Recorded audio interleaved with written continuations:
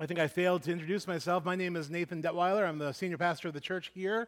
Our other pastoral elder is Greg Veach. He's in the back by the books, the waving guy. And that's the leadership of the church at this time. I wanted to introduce ourselves.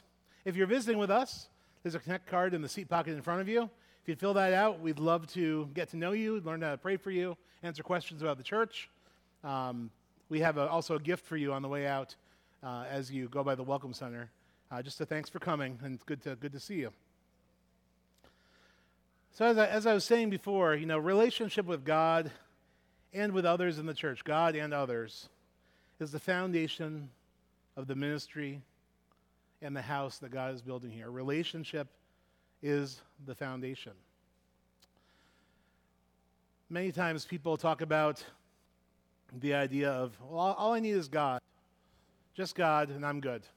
I know some of us are like, Tom Hanks in The Island with only a ball for a friend. We draw a face on. Wilson. And so you can't avoid the fact that it's just you and Wilson. But for most of us, there are people that will say, all I need is God. Why do I need to connect with the body? Why do I need to know people and be known? And the reason is because part of knowing God is knowing God's people. We don't think about it very often. We're so used to the words that they lose their meaning. But we are called the body of Christ on earth. Us coming together in Jesus' name, filled with the Spirit, in unity, is the body of Christ on the earth. So when you get to know your brother and sister in Christ, you're getting to know part of God's body. You're getting to know part of how God reflects through that person. So it's very important that we come to know each other. It's very important that our church be built on those relationships that we have with one another and with God, right? A huge part of knowing God is what we call our vision statement. Upward, inward, and outward. Upward is the relationship we have with God, where we seek after God. We pray to God. We come to know Him in His Word.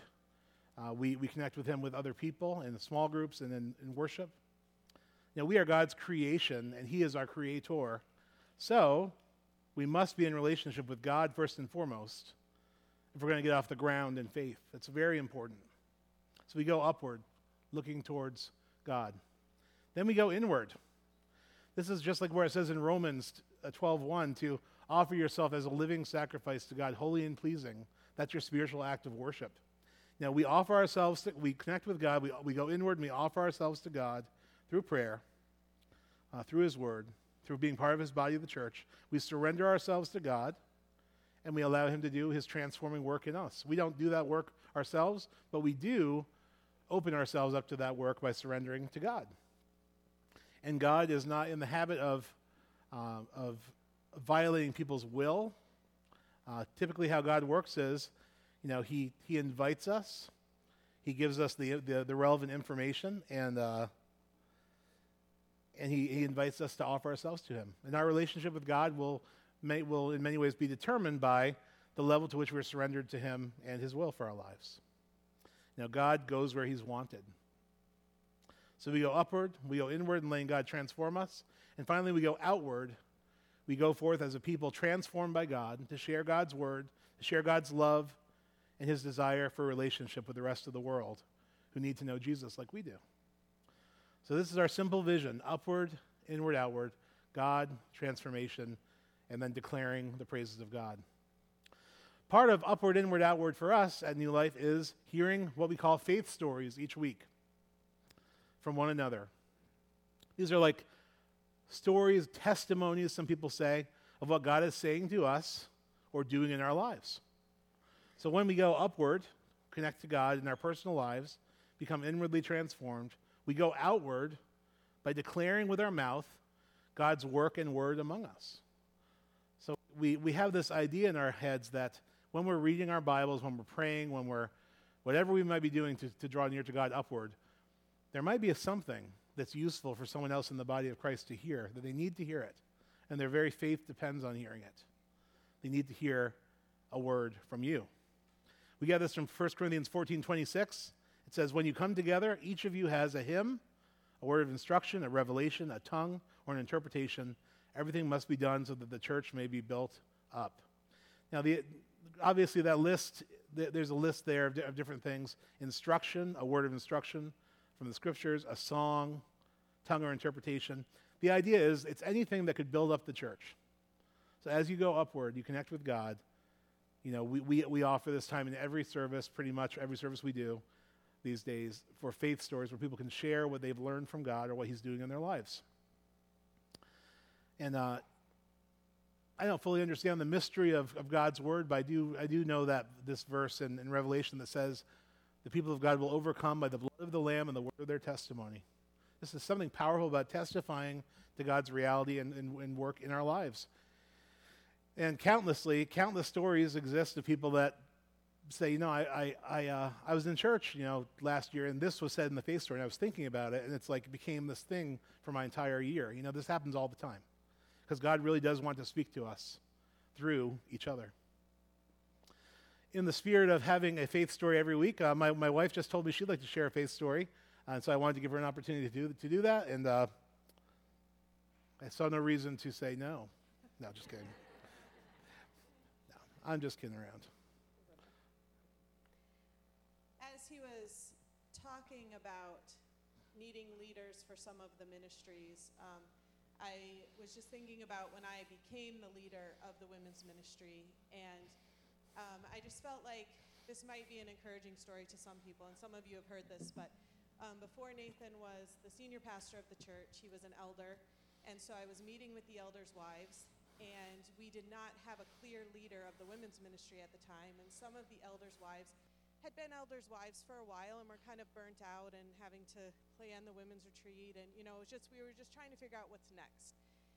And I did not consider myself a leader at all. I did not want to really step into that role at the time. I was like, I don't even know how to do this. And but when they said, does anyone want to be the leader, my hand went up and I was like, how did that even, I don't know how. And Bonnie Koonsman, some of you know Bonnie, leaned over to me, she goes, if you be the leader, I'll be your right-hand man. And I was like, okay. So all that to say, sometimes you do not know what God has planned for you. God knows what he has planned for you, and he will bring out those gifts in you that you didn't even know that you had.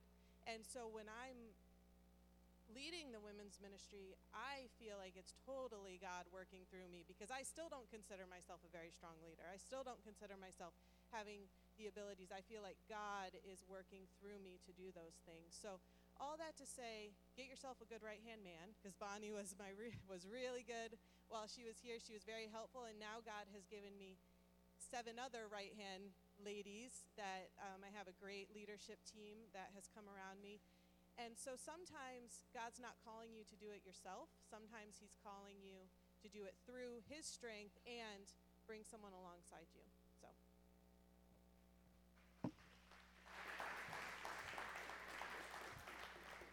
And that's one of the beautiful things in small group leadership, for instance.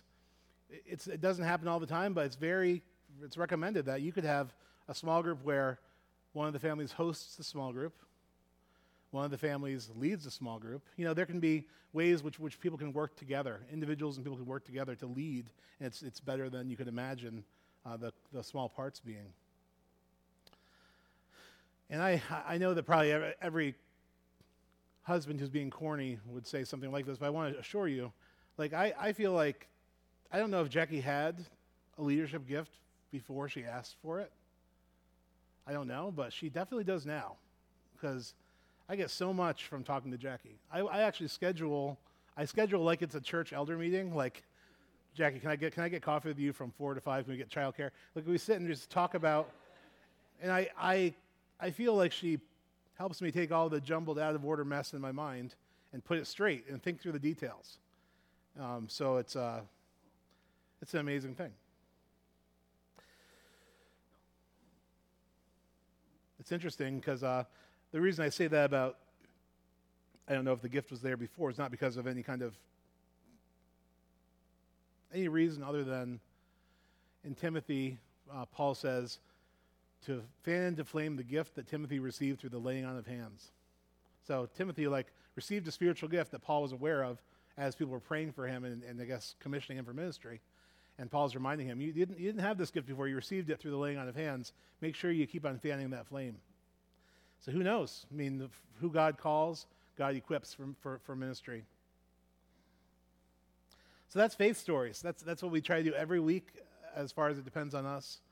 And we get to declare the praises of God, going upward, inward, outward, by ourselves and our families and our households, then coming together and sharing, going outward and sharing what God has done. Another important part of upward, inward, outward is corporate worship, which sounds like something you do in an office room, like corporate worship, corporate office, suits and ties. No, it's corporate just means the body coming together. In corporate worship, we all realize how much we missed it when we couldn't do it, right, in the last few years. We get this idea of corporate worship. One of the places is from Acts 2:46 and 47. It talks about the early church, and it says, every day they continued to meet together in the temple courts. They broke bread in their homes and ate together with glad and sincere hearts, praising God and enjoying the favor of all the people. And the Lord added to their number daily those who were being saved.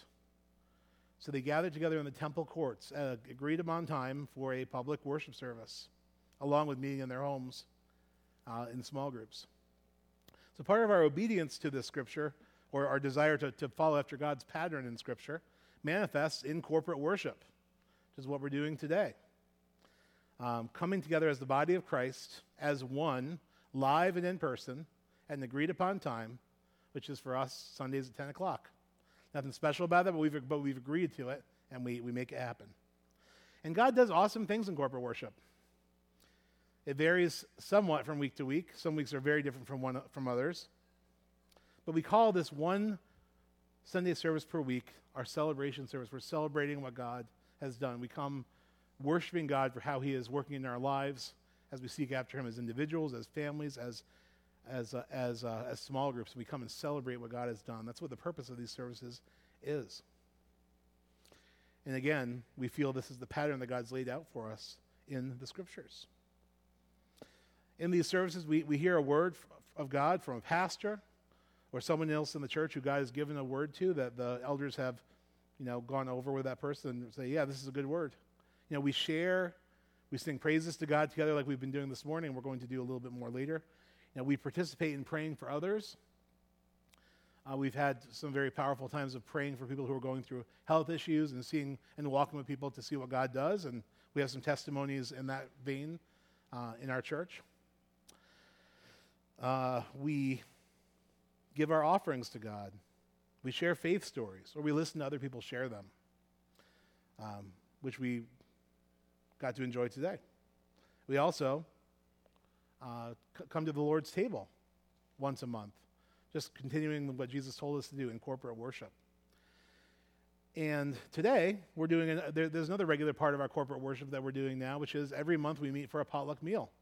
We eat and break bread together with glad and sincere hearts, getting to know one another, because again, to know your fellow members of the body of Christ is going to help you know God better as you open yourself up to that relationship. And we break bread together. We literally break bread together. And the food is always good and there's always enough, which is amazing. This is corporate worship. And it has this glorious purpose in glorifying God. And it's a model that's been passed down to us from the apostles and from the early documents of the church. We see in the manual of the early church, this is what they did, and this is what we do to this day. It's a celebration service. Every day they continued to meet together in the temple courts, corporate worship. They broke bread in their homes, small group fellowship, or families getting together, and ate together with glad and sincere hearts, praising God, enjoying the favor of all of the people. And the Lord added to their number daily those who were being saved. Jesus and his disciples went house to house. Jesus was homeless. He lived in other people's spaces, and And he went around with his disciples from house to house. The disciples went around from house to house, fellowshipping, worshiping in this more intimate way, breaking bread together. So therefore, another part of this upward, inward, outward at New Life is our emphasis on being part of a small group. This is the going to meet in someone's house every week or every other week. And the things you do in this house meeting is a microcosm of what we do in corporate church, except for you actually get to know people and let people get to know you, which is a huge, huge part of our spiritual growth as Christians. So in a small group, we go upward, inward, outward together in the small group. And we get put together by God in ways we hadn't imagined could be possible before we started the group. I've said many times that, I owe my entire life to being part of small groups. Jesus has worked through me being in small groups. My marriage, my children, my leadership in the church, all of these things came about in small group, where the seat was seated in a small group fellowship. Everything that's good in my life, I can point to small groups. It's an extremely important part. It's a vehicle of God's transformation in our lives. It's meeting house to house. It's a place where everyone gets to participate, not just my mouth to you or the faith stories or whoever's up here, but you get to say your piece, to share and discuss in a safe space, to pray, to minister to one another, really, really in intimate ways. People have a space to safely exercise their spiritual gifts or to discover what their spiritual gifts are and use them in a very low-risk environment. It's a private small group where people are loving each other, we'd hope. And so small groups are really a place where God prepares us to be built into his house. I love the idea of Jesus as a stone layer from that verse, because we all have, if you look at stones on the beach, there's jagged stones, there's rough stones, smooth stones, broken stones. Stones are always cracking open in the wintertime, getting water in them and cracking and breaking apart. Jesus is the master stone layer, and he knows how to fit people together to be a spiritual house of worship. And he does this many times in small group. It's where our rough edges, both our desirable and less desirable characteristics come out, and we are just ourselves, for better or for worse, but loved and safe is the idea. Loved and safe. And I have never had to do that because I was perfect in the beginning. I'm telling you, a small group is great. One time when me and Jackie were dating, it was a long time ago, 15, 16 years ago, Jackie came over to my house to pray before small group. The small group was at my place. And then, for some reason we were fighting. It was probably something really dumb. And in small group, it was like a little bit like, whoa, there's some tension between Nathan and Jackie. And people in our group started worrying, are they breaking up? Are they not going to be a couple anymore? And, a friend of ours from small group basically followed us, after group was over, just followed us down the street and said, hey, what's going on? Just really pushed into our lives with concern for us and care for us. And, that's huge. That's awesome to have people that care about you so much that they'll come to you and help you and deliver you from things. Those are very dear memories to me. You remember that, Jackie? Yeah. Does someone else remember that? Someone else here does remember that because that was that person. Small groups are where God prepares us to be built into his house, where we figure out where we fit. And this year, we are going to be going through this study called Gentle and Lowly, which you saw on the small group table in the back. And I believe that God is going to use this book to bring healing to our minds, our hearts, and revelation to people who sorely need it. I also believe that book will shed light on who God really is and how you can expect him to interact with you when you come to God. It says in the jacket, "Come to me, all who labor and are heavy laden, and I will give you rest," in Matthew 11:28. Christians know what Jesus has done, but who is he? What is his deepest heart for his people, weary and faltering on their journey toward heaven? Jesus said he is gentle and lowly in heart. This book reflects on these words, opening up a neglected yet central truth about who Jesus is for sinners and sufferers today. Every once in a while, a book comes out that's just instant classic. This is one of those books. So we're going to be going through these books in our small groups when they launch. I will also be preaching Christ each week, following the themes in the book. And I really couldn't be, I'm very excited about this study, and I'm confident this is what God is calling us to look through. The book is normally $19.99, and the study guide's $11.99, a total of $31.98, but I was able to get the price down to $15 for both of them. So it's a hardcover book, just by buying in bulk and, stealing. No. So that's really cool. It's just a great thing. Take a look at this. I'd like every household to have one. I'd like if every person wants one, that's fine. We'll get more, but they're available on the back table, and we have more. We are currently seeking small group hosts and facilitators, leaders, if you will, to go through this book. And there's a study guide. It's not rocket science. We're just asking that whether you're currently leading a group, like Jackie and I are, or you've led one every year and you plan to do it again, or any other conceivable situation where you're new to leading a small group, please sign up through the website to be a leader. We're compiling a list that way to keep it organized. And once we have the leaders in place, we're going to open up the sign-ups on the website. It'll be very simple for everyone to know what's what and where they're going. And so pull out your phone if you want during worship. I don't care. And just say, sign up to be a small group leader. And we'll sign up for participants in a little while. You can also just get more information, put down your information, and say, I'd like to know more. And for those who choose to lead small groups, along with all the other ministry heads you saw around the room, we will be starting a leadership support group here at New Life, which will generally meet every other month. And what I want the prospective leaders to know is that you will not be alone when you say yes to God in this important way. And we're seeking to support you, have a place to ask questions, to voice concerns about your group, or get some coaching from other people. They're very 20-plus year veterans of small group leadership. This is a good thing. So this is what we see God doing in a nutshell in our church. We're going to close with a few songs with the worship team, continuing to worship God together. After service, we're going to be sharing a meal together. There's plenty more time to peruse the ministry tables and look around and pray and seek God's wisdom for what He might be calling you to do. The one thing I know is, I don't know what the outcome of any of this will be, but one thing I do know is that